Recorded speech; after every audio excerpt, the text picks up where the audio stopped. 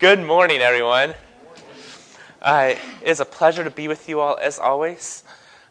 Please don't mind me if there's a moment or two where I have to send Tabby along to class or something. I am solo parenting this weekend, so I appreciate your patience. It is always a joy to be with you. Hopefully I'll get one more week with you guys before I go off to my next training. I'll be leaving probably somewhere in the 25th to the 27th range of February. Going down to National Training Center in California, which I've done before. I'll be there about a month. 3 weeks this time without a phone to call home. And so please, especially in those weeks, as much as I covet your prayers, be praying more for Lindsay and the kids, and be ready to wrap them up as you normally do and care for them, just as you've always been so great at doing with all of our military couples. You want to go with Seth in class? She can stay here too if she wants. So that's the plan. I'll be back toward the end of March and be back here for at least several more months. We'll probably leave somewhere around late June to head out to North Carolina. Let me go ahead and start us with a word from Acts 17. Acts 17, verse 22. So Paul, standing in the midst of the Areopagus, said, "Men of Athens, I perceive that in every way you are very religious." You could say that about everybody. "For as I passed along and observed the objects of your worship," which we all have, "I found also an altar with this inscription, 'To the unknown God.' What therefore you worship as unknown, this I proclaim to you." And at that point he appeals to what they know of God. It's not complete, it's not sufficient. What they know does not save them. Really, it's only enough to condemn them, per Romans 1. But he recognizes that he can build upon those pieces of knowledge to make a case for the gospel. So with that in mind, let's go ahead and turn to our Lord in prayer. Lord, please bless this time together. As always, I am an insufficient tool, but you are a sufficient Savior. My tongue will falter, our ears and our hearts will falter.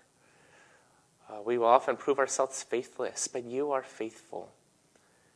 And we're so grateful that we're not the heroes of this storyline. You are the hero.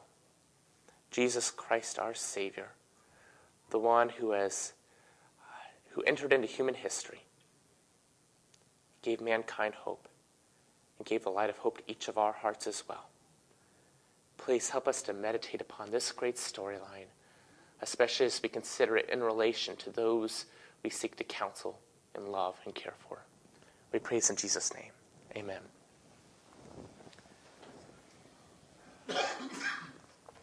You know, it's important that we hone in on what people know of the living God.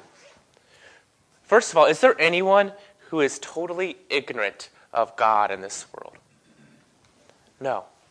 And yet I fear that sometimes we act as if that is so. So quick to critique the insufficiencies of worldviews, whether it be in fellow believers or in unbelievers, always exposing the points that are not up to snuff. Not as much playing to what do people actually know. And this can make us really critical. At times just really nasty as we interact with others. People don't like heresy hounds, but we can often enter that camp and be those type of people. But what are people getting right? I wonder sometimes, this is just me thinking out loud, if that's the reason why someone like C.S. Lewis became so popular, and why another person I look up to a lot, who has had a lot of influence in my own thinking, Cornelius Van Til, was not. Van Til was great at poking holes in people's thinking, at undermining their worldviews and showing why only a Christian worldview made sense. But he didn't appeal as much, I think constructively, positively, like C.S. Lewis did, to what people already know. Like Lewis say, all right, so you already have yearnings. Let's talk about yearnings and how that points to the living God. You already have this conception of morality. And I think Lewis recognized, like we all do, those arguments are not going to save anybody.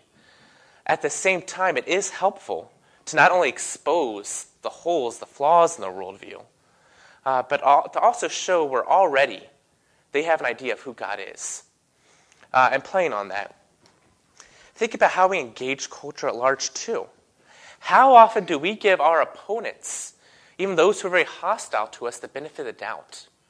Give them credit for what they do know to be true. That's actually right. That's good. That's true. That's beautiful.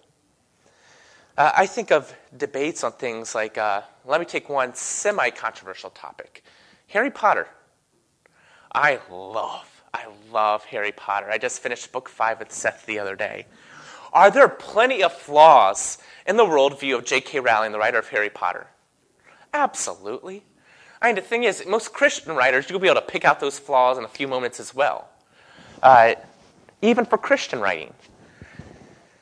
At the same time, you ask, what did she get right? Hey, stop thumbing through my wallet, you little fiend. What did she get right?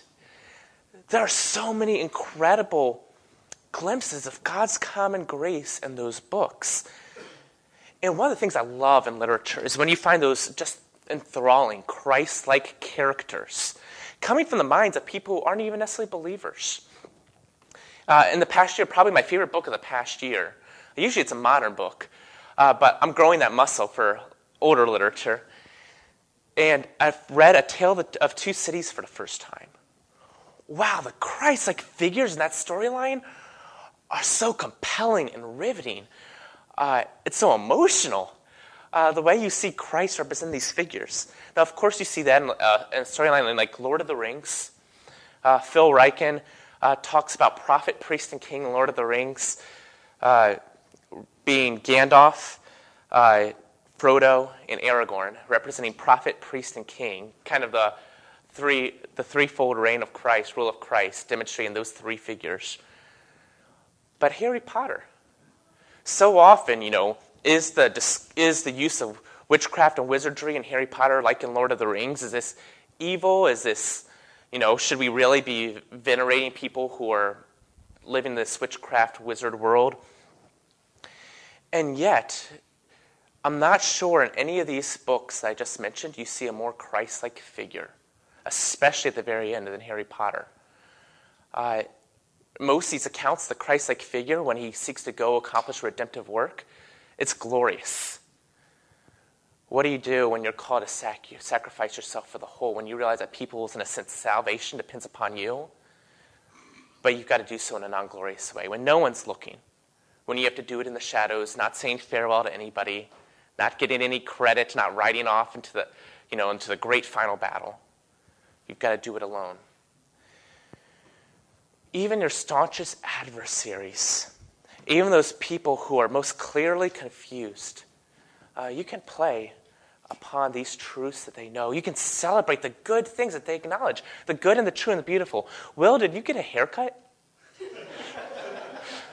Oh, sorry, that's ADHD. Looks good, G.I. Joe. And so that's what I want to hone on a little bit more today. One of the things I love doing with my soldiers, what I love doing with people in the community when I was working at the church, let's celebrate those true things, Let's give an example. When someone says, why would God do this to me? Or why would a good God allow suffering? What can we immediately... Typically we get defensive when we hear a question like that. And we either say, you just got to have faith, we just appeal to a blind experience, or we start making rational arguments for God and suffering. What can we immediately validate about their question, about their own comprehension of truth? Suffering is real. What's that? Suffering is real. And everybody undergoes it. So they're recognizing, something is wrong. Something's broken. What else can we validate?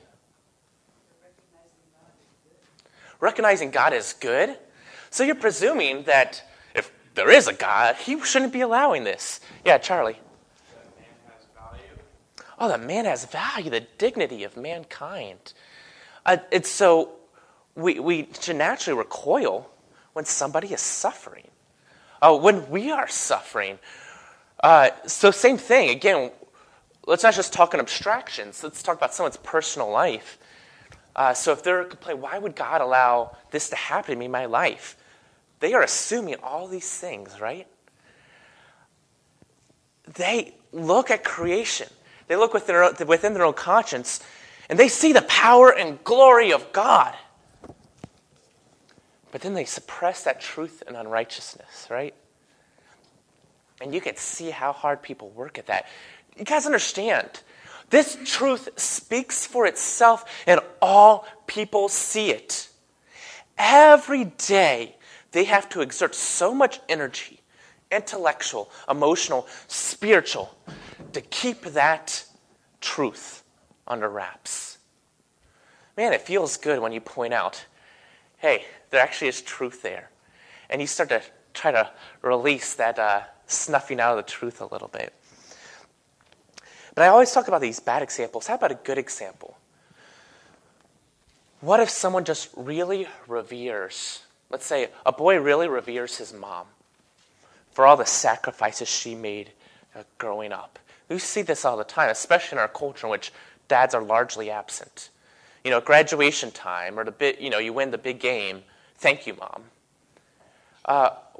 What can we validate about what that young man is saying? It's a biblical concept. Honor your father and your mother. Honor your father and mother. And so in a sense, they're worthy of your honor. So you're recognizing that. What else?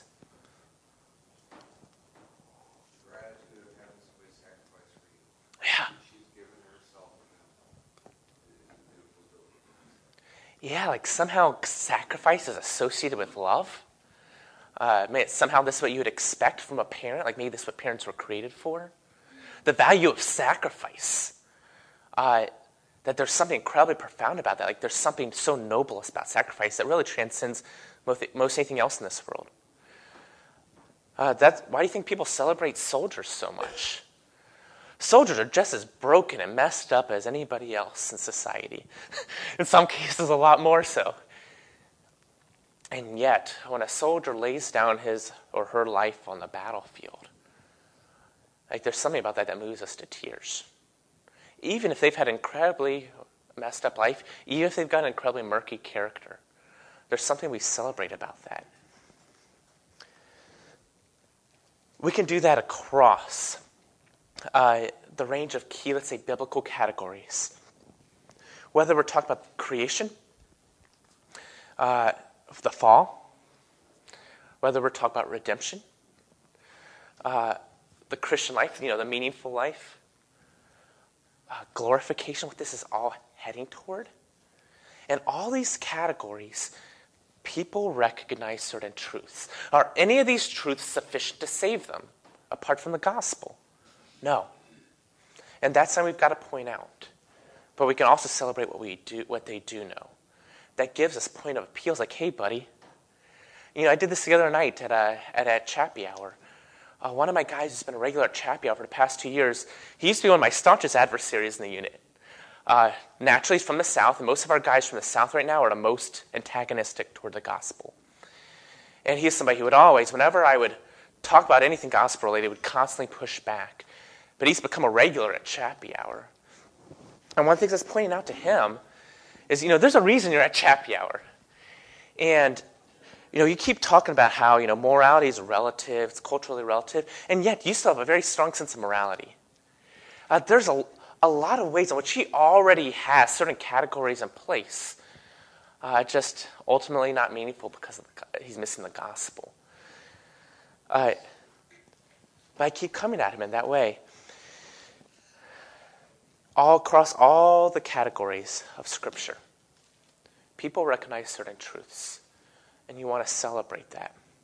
And then build upon that. All right, buddy, one of the points I make to him, you're not an atheist. You are not an atheist. You're skeptical. You're wrestling. You're not an atheist. You already recognize certain things as true. Let's at least put you in the right category. And it's so helpful to be able to say, hey, we actually agree on a couple of these points. We're so used to just fighting people and immediately laying down the parameters of the faith and defending our faith. We're so used to just dividing ourselves into various camps.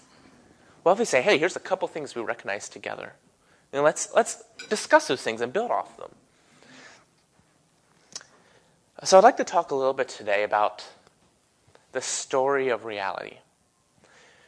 So kind of thinking of the trajectory of Sunday school up until now. We've talked about everybody's religious. You remember I quoted one of these mid-century psychologists, psychoanalysts, in that first lesson, who talked about, even though he was an atheistic Jew, he would talk about how we feel that, in essence, pull between paradise and the wilderness. He was using all these biblical categories to describe why mankind is wrestling and is as torn as he is. Why? Because there's a reason for that. The only reason we can explain mankind in its current state is through Scripture. And then we've brought that through, and we've talked about exploring people's backgrounds, exposing their false identities, their idols, their false ideals. And then not only to expose them, but then to engage those things and show why what they have is not working. And last week, we got into these 3 problems. I think that really set the tone for switching over into a positive approach to the Christian faith, a positive presentation of it. What do you do with suffering? The problem of suffering. They always treat that as our problem. What we're pointing out is they've got no better alternatives. At least we have an explanation. You might not agree with the explanation, but at least we've got one that doesn't seem trite and dismissive about the problem of suffering or the problem of evil. The problem of feelings. Why do you show emotions over things? Why do you grieve? Or for that matter, why do you express joy or delight over something? Why? By what right do we have to have any sort of response that implies that something is right or wrong? And we're not doing this in a C.S. Lewis way where we're appealing to reason. We're doing this by appealing to experience. Experience is God-given as well. And then also the problem of brokenness. So things are clearly broken. Nowadays, you usually don't have to convince people of that. Maybe 20th century you did when everybody was super bright-eyed and optimistic. Not anymore. And we're using these things to show not only the insufficiency of their worldview, but the fact that already they have God-given, in a sense, detectors of truth. When you find a problem of suffering, well, that can point you to the gospel. And that's a problem of feelings, well, there's truth in your tears. Now, the problem of brokenness, okay. So now we realize the world is broken. That implies at some point it was whole, and we also know that we're part of the problem. We're also broken. We can't rebuild it. We can't recreate Eden. So now for a little more positive presentation of the gospel this week, let's talk about the story of reality. I borrow this term from Greg Koukl. I've quoted him a couple times. He's got 2 short books. One is called The Story of Reality, the term I just borrowed, and one is called Tactics. Tactics is a great, handy, useful manual for how to engage people. I love it because it's not just arguments to present. He's describing the back and forth conversations you have. How to disarm people if they're getting heated. How to kind of slow down the conversation if you feel like you're on the defensive. How to use questions in an effective way. He actually leads an organization called Stand to Reason. If you ever listen to White Horse Inn, you'll hear him on there every once in a while. Where I think, and this is where I get myself in trouble, where he ultimately could do more work to put in a positive way. And the way in which he falls short, I'll just be negative about it for a second. I'm admiring everything he's taught me. For the same reason that Van Til falls short, Lewis falls short, Sproul falls short, Zacharias falls short. I know this sounds incredibly haughty, and I don't mean it to be. The reason why all these guys are not connecting as well as they could with our contemporary culture, even Tim Keller, is because they're still appealing to reason. That's a school they were all trained in. But so with Koukl, he has this book called The Story of Reality, in which he's showing that really Christianity is the only thing that can explain this world as it actually is. But the whole time still, and as wonderful as this book is, he's still appealing to human reason. He's trying to make the proofs. It's still up here. It's still very cerebral. I think we can still make the same case, but in a more practical, personal, experiential sort of way. So let's talk about creation for a moment. But you're not saying those are wrong. Thank you, brother. Those are wrong account. Yeah. It's another approach to the situation. Yeah, that's how I get myself in trouble. Whenever I critique any of our heroes, which these guys are all heroes of the faith, that's the struggle there. No, with every single person, we recognize their value. All those men I just mentioned are some of the most influential, profound, persuasive thinkers of the 20th century. And I thank God for the role that they played in serving the church. We're simply talking about the paradigm shift. And that's going to consistently, we're going to keep coming back to that as one of the big tension points as we wrestle with these things, because this is a huge paradigm shift. The same truths of God's word, the same truths about this world, but a different approach, which is pretty alien to what all of us are raised with. So thank you. Creation. In the beginning, God created the heavens and the earth. What was that like in terms of lived experience for Adam and Eve? What was it like in that garden? Pretty nice? Yeah. Best of all possibilities. Practically speaking, what was the relationship with God like? Intimate. Happy and holy. Yeah. Walk with him in the cool of the day as if God was their father. Can you imagine that? And we talk about it. We wrestle with that. I know Tim talks a lot about the fatherhood of God right now and our adoption. But why do we wrestle so much with that? It is so foreign to our experience, even if you grew up in a relatively happy and holy home. It is so foreign. Imagine that intimacy with God, like your father, every day. How about between Adam and Eve? What was that like? Snapping at each other? Trying to wrestle with their responsibilities in the home? What was that like? Talking about a sinless environment. Yeah. I mean, everything has got to be the best. What if I could just love my wife as she ought to be loved? What if I could always just feel that love for her? What if I could always just be lovable? Can you imagine that? Like, our wedding day, what does that compare? Could that possibly compare to what that was like? Not for a second. That reunion that a soldier experiences when they come home, like that 20-second blip where everybody's happy before you realize that you have to merge your lives together again and gets incredibly messy for 6 months. The YouTube video part. Like, that's beautiful for 20 seconds. Still nothing compared to Eden. How about the world around Adam and Eve? What would that have been like?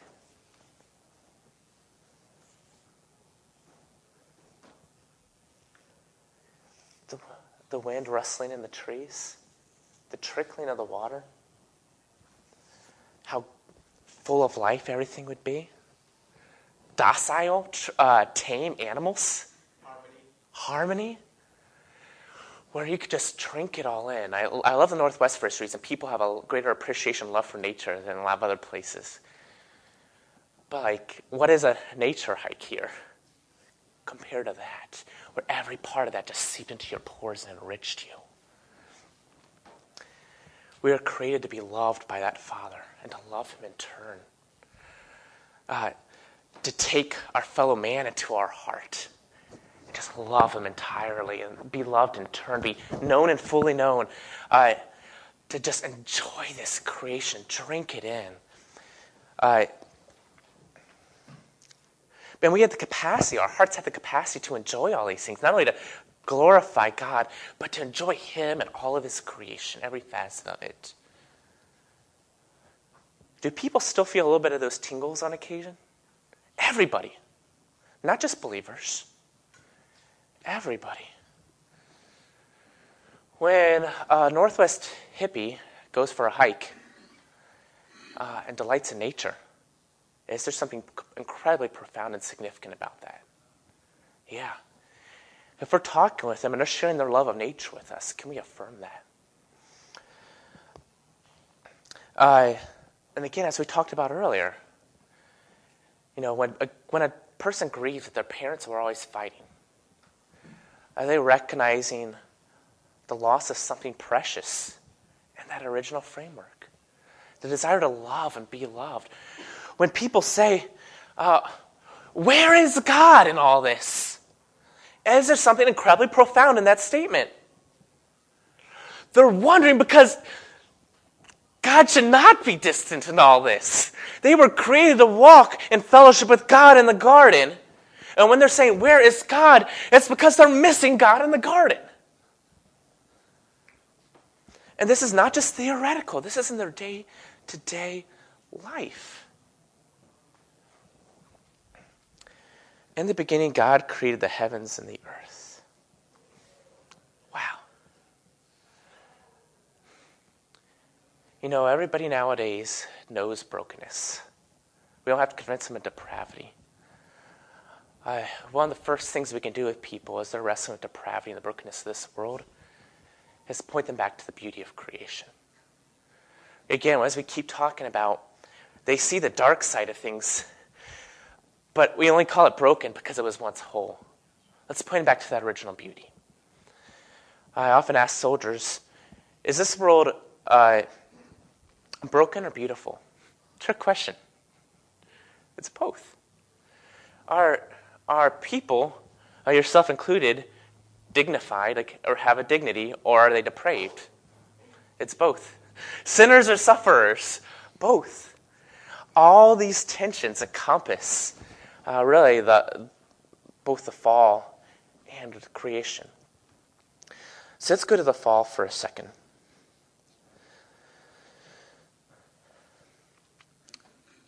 So mankind transgressed by eating of the tree of the knowledge of good and evil, and sinned against God and fell from him into an estate of sin and misery. It's tragic and it's traumatic. Immediately you see the effects of the fall. How do you see the effects of the fall? As soon as they ate, what happened? Lives were broken? Oh, their eyes were opened.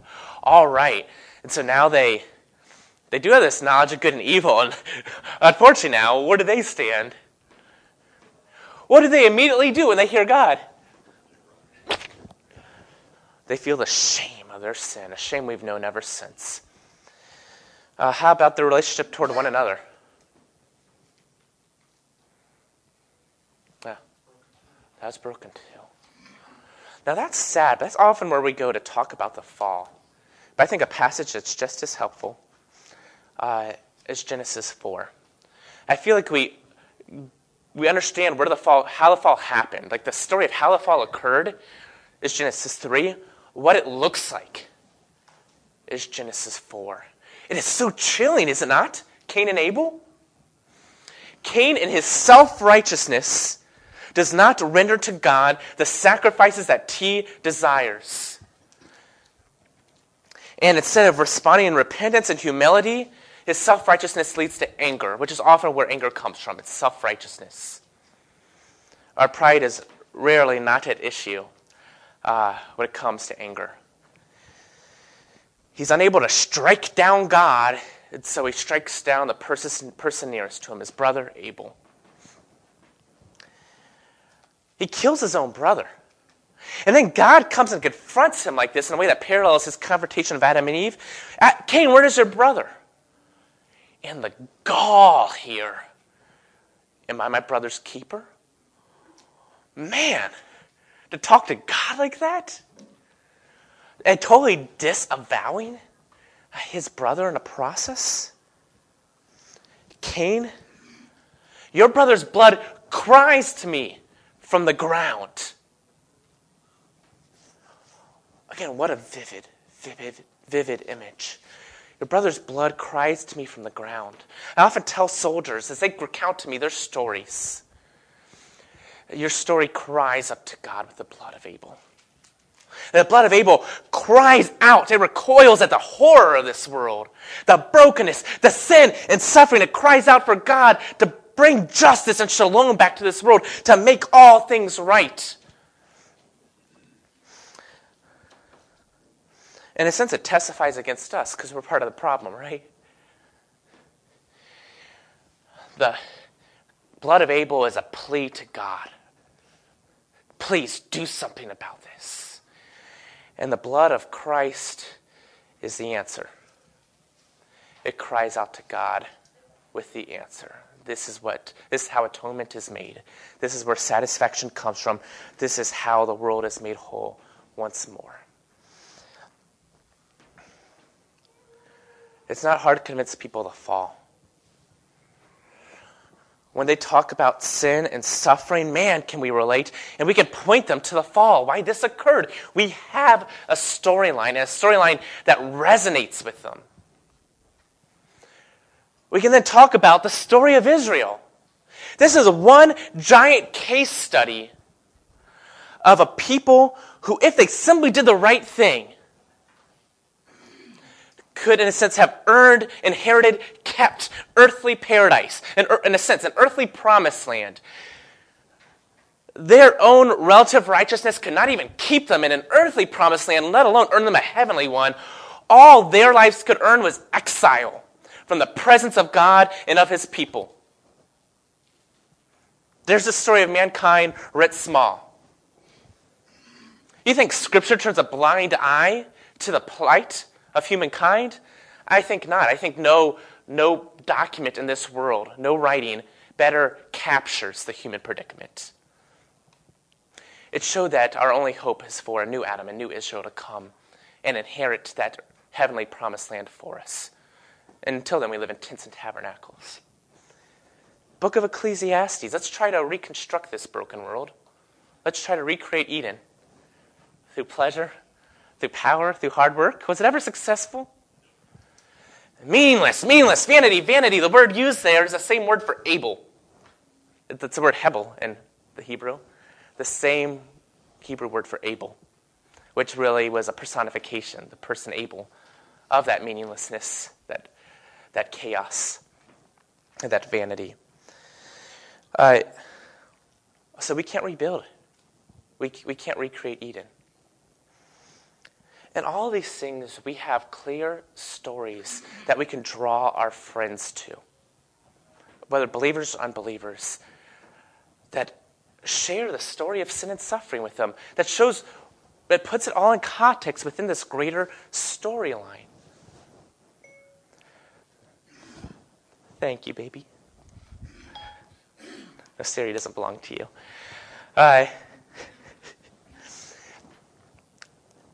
And then redemption.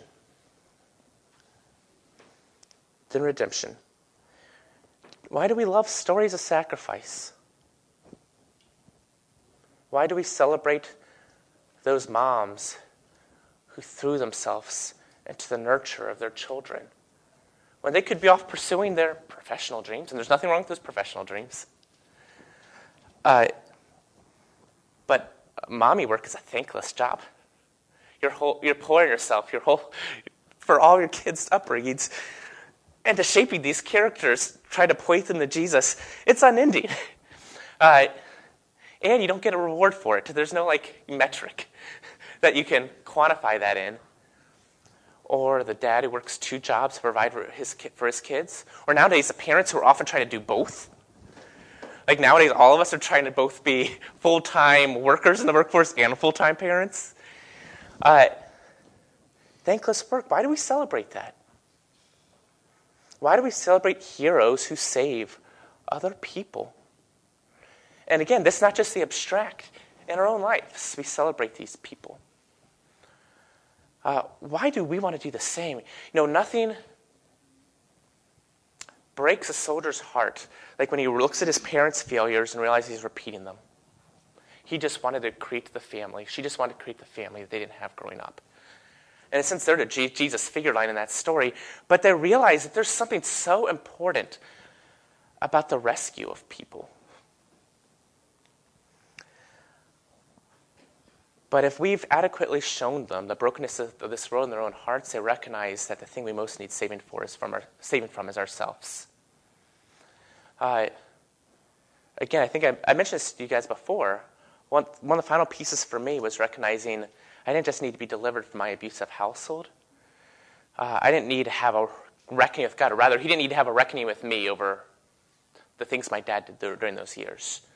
I need to have a reckoning with him over my own sin. And I wasn't going to become a believer until that reckoning occurred. So again, in all these ways, the personal experience of those we relate to can be driven to the cross. Next week, we will talk more about identity, idols, ideals. The fact that only the Bible can properly put those in places, but only Jesus can. When you pass through the fires, I will be with you. The flames will not consume you. When you pass through the waters, I will be with you. The waves will not overcome you. For I am the Lord your God, the Holy One of Israel, your Savior. I am the Lord. You are mine. You are mine. What a great identity. And with that identity rooted in God, we can pass through the fires and the waters. So we'll talk about identity. We'll talk about idols. My only hope today was to get you started in on how the storyline of Scripture, now that we've done all the rest of spade work, is so incredibly appealing and compelling to those we interact with. It's no longer just throwing proof text at people, but all of a sudden, you're showing how their broken storylines can be woven up into the biblical storyline. And that only that biblical storyline, I'm not talking about it, not only that the biblical storyline makes sense of their life, only the biblical storyline gives meaning to their tears, purpose to their pain, hope to their hearts. Very experiential. But I'm going to stop there. So our ending point potentially is 10:45. So if there's a couple of questions, feel free to throw them out now. Does all this make sense to you guys? Yes, Charlie. Just a clarifying question. Yeah. Experience, do you mean shared experience between us and them, or experience do you mean like emotional appeals? I'd say more emotional appeals, even though especially in our circles nowadays, like emotional appeal still sounds very suspect because it sounds like we're just appealing to felt needs. We're appealing to. I would like to be detached in a sense, emotion from experience. Yes, we do appeal to their tears and show what they tell us about the fall, and what they're actually longing for. But even then, as we appeal to their emotion in that particular case, we're pointing them back to baseline fact. And the same with experience. It could be shared experience. It's wonderful when we have that. But I don't want to discourage any of you who don't have, say, the broken background, the visibly, tangibly broken background from relating to the person with that background. You can still appeal to their experience and how it reflects reality and can drive them to the gospel. Yeah, Charlie, and then I'll kick it over to you, Marcus. Yeah. It seemed like you were sort of getting to it towards the end. Then could you talk about that in the context of being confronted with Christ? Because I agree with you when you were saying earlier that a lot of conversation just can be circling the drain. Yeah. The battling, they call it, myths. Mm-hmm. Using Lewis's language, so to speak, Christianity being true myth, right? Mm-hmm. But essentially getting to the thing that actually confronts them, Yeah. right? Yeah. In the context of experiences. Yeah. We got to be careful because we don't need salvation fundamentally from our suffering, right? That I had to realize that was one of the big hurdles for me in coming to know the Lord. It's so we can't just leave people and talking about suffering. But what does suffering tell us about the world at large? And we draw that out, and especially their inability to recreate Eden, their inability to put together the pieces themselves. And pretty quickly we're talking about human inability, and pretty quickly we're going from there to sinfulness, that we are part of the problem. And so suffering's never an end in itself, and we can't simply jump from suffering to the cross. Jesus did suffer, and he's a sympathetic high priest, but he did so for our sin. And so we got to drive that point home. And so suffering should always, in a sense, lead us to sin, if that connects those dots a little bit. Yeah, Marcus. So, we find stories of heroism and sacrifice so appealing. Why is it that the gospel itself is so offensive? That's a great question. Why would you say it's so offensive, Marcus? Yeah, I think that's a good answer. The cross provides a mirror upon our sin.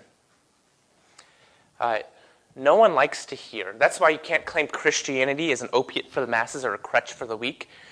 Nobody wants to hear that someone had to die because you are so messed up. Like, when soldiers die for us, like we applaud their service. Thank you for preserving America, the greatest experiment in human history and liberty, in a geographical and historical sea of tyranny. You're preserving something great and beautiful. What if someone has to be sacrificed because you're anything but that? Like, you're an absolute train wreck. You're not neutral. You're not decent. You're not just hurting. You haven't just suffered. No, you're one of the faces in the crowd that said, crucify him. That's what your free will cries out for. You are like Cain, where you want to strike out it against God and instead draw the blow down upon whoever you can reach, whether it be Abel or Jesus Christ or anybody else in your path. I came for the sick, not the healthy, the sinners, not the righteous. What's that? It's not just sacrifice them, it's someone else that makes us feel good about ourselves. Knowing that someone bent over backwards for us. You talk about Jesus? No, not necessarily, because Jesus had to because we were flawed. No. I'm talking about, if a soldier, whatever, were to sacrifice their lives for us, it would be looked at as a good thing. Yeah. Simply because it's not a reflection of ourselves. Yeah. Yeah, and again, I haven't thought through the issue deeply in terms of why we venerate soldiers in this way, but I think part of it has to do, we appreciate their sacrifice, and that resonates with us, and that can point us to the cross, and yet at the same time, we also think we're worth protecting and we're worth preserving. And we should. This is a wonderful country. Hopefully I would think that as a soldier. The gospel is offensive. It says you're not worth saving. But God, out of his eternal love, saves you out of his eternal love, and for that reason alone, for his own glory alone. That's why it's offensive. And so using the example of other sacrifices can point us in the direction of the gospel, but the fact is it's still going to meet that barrier. It's always going to come down in the end to the Holy Spirit testifying to our hearts, yeah, it's true. You can't do it. You're broken, and you need the gospel. Yeah, Pastor Brett. I realize time's short, but the one part of reality's story that we didn't get into is consummation. Yeah. And it seems like there would be something to tie into people's longing there. I don't know if you... Yeah. So that was originally part of that line. That's cutting it short. Yeah, absolutely. We all long for the happily ever after. The blood of Abel cries out for this. The blood of Jesus now testifies that, it's already inaugurated. It's already started. And someday it's going to be fulfilled in its entirety. And it's just so beautiful. This is why we need to stop just making arguments from Scripture like it's just a collection of logical arguments and paint the storyline for people. It starts in a garden. We now live in the wilderness, and we feel the wilderness in our bones, but we still long for the garden. We're a Genesis 3 people longing for a Genesis 1 world. Guess what? We're going to have a Revelation 22 world. There will be a day when he comes back for our tears.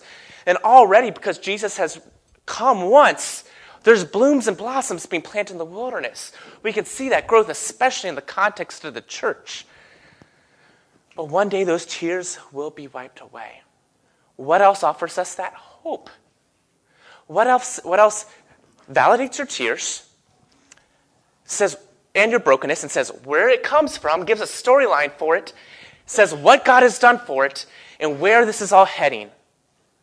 Nothing. In each of those categories, it is Christian and Christian alone that gives us not just a satisfactory explanation, but a compelling picture of this world before God. Life not under the sun. Life in its entirety. I'm going to stop there, Charlie. I know you had another question too. We can talk about that offline. Again, if you have any questions for me, please, or any feedback, let me know. Let me say a word of prayer for us. Father, we're so grateful that our individual storylines have been woven into the greater tapestry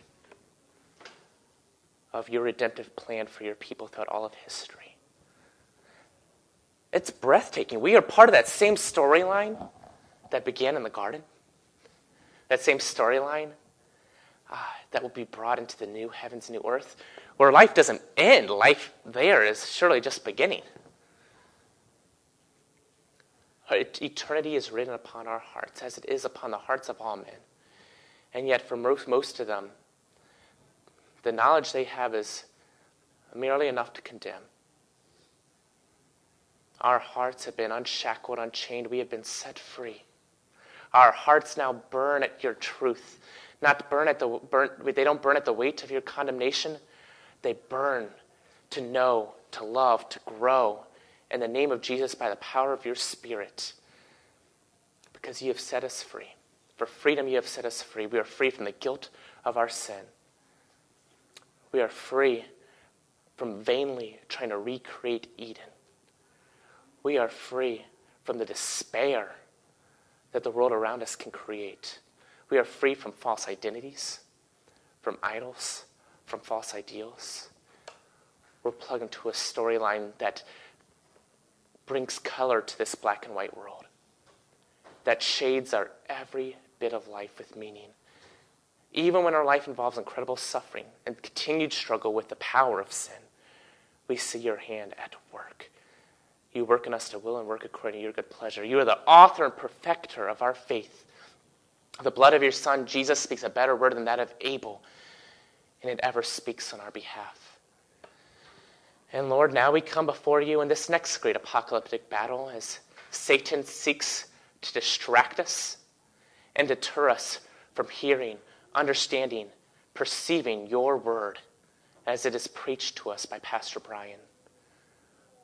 Lord, please cut right to the quick of our hearts by your Spirit's power. Divide bone from marrow. Convict us of our sin. Comfort us in the gospel. Teach us by your word how not to sin against you and also how we might grow and spur one another on toward love and good deeds. And all the more as we see that great day approaching, that day when every tear will be wiped from our eyes. Even if we are struggling with depression today, anxiety, anger, flood our hearts with joy, not a naive joy, but a joy that comes only from the gospel, from Jesus our Savior. We pray this in Jesus' name. Amen.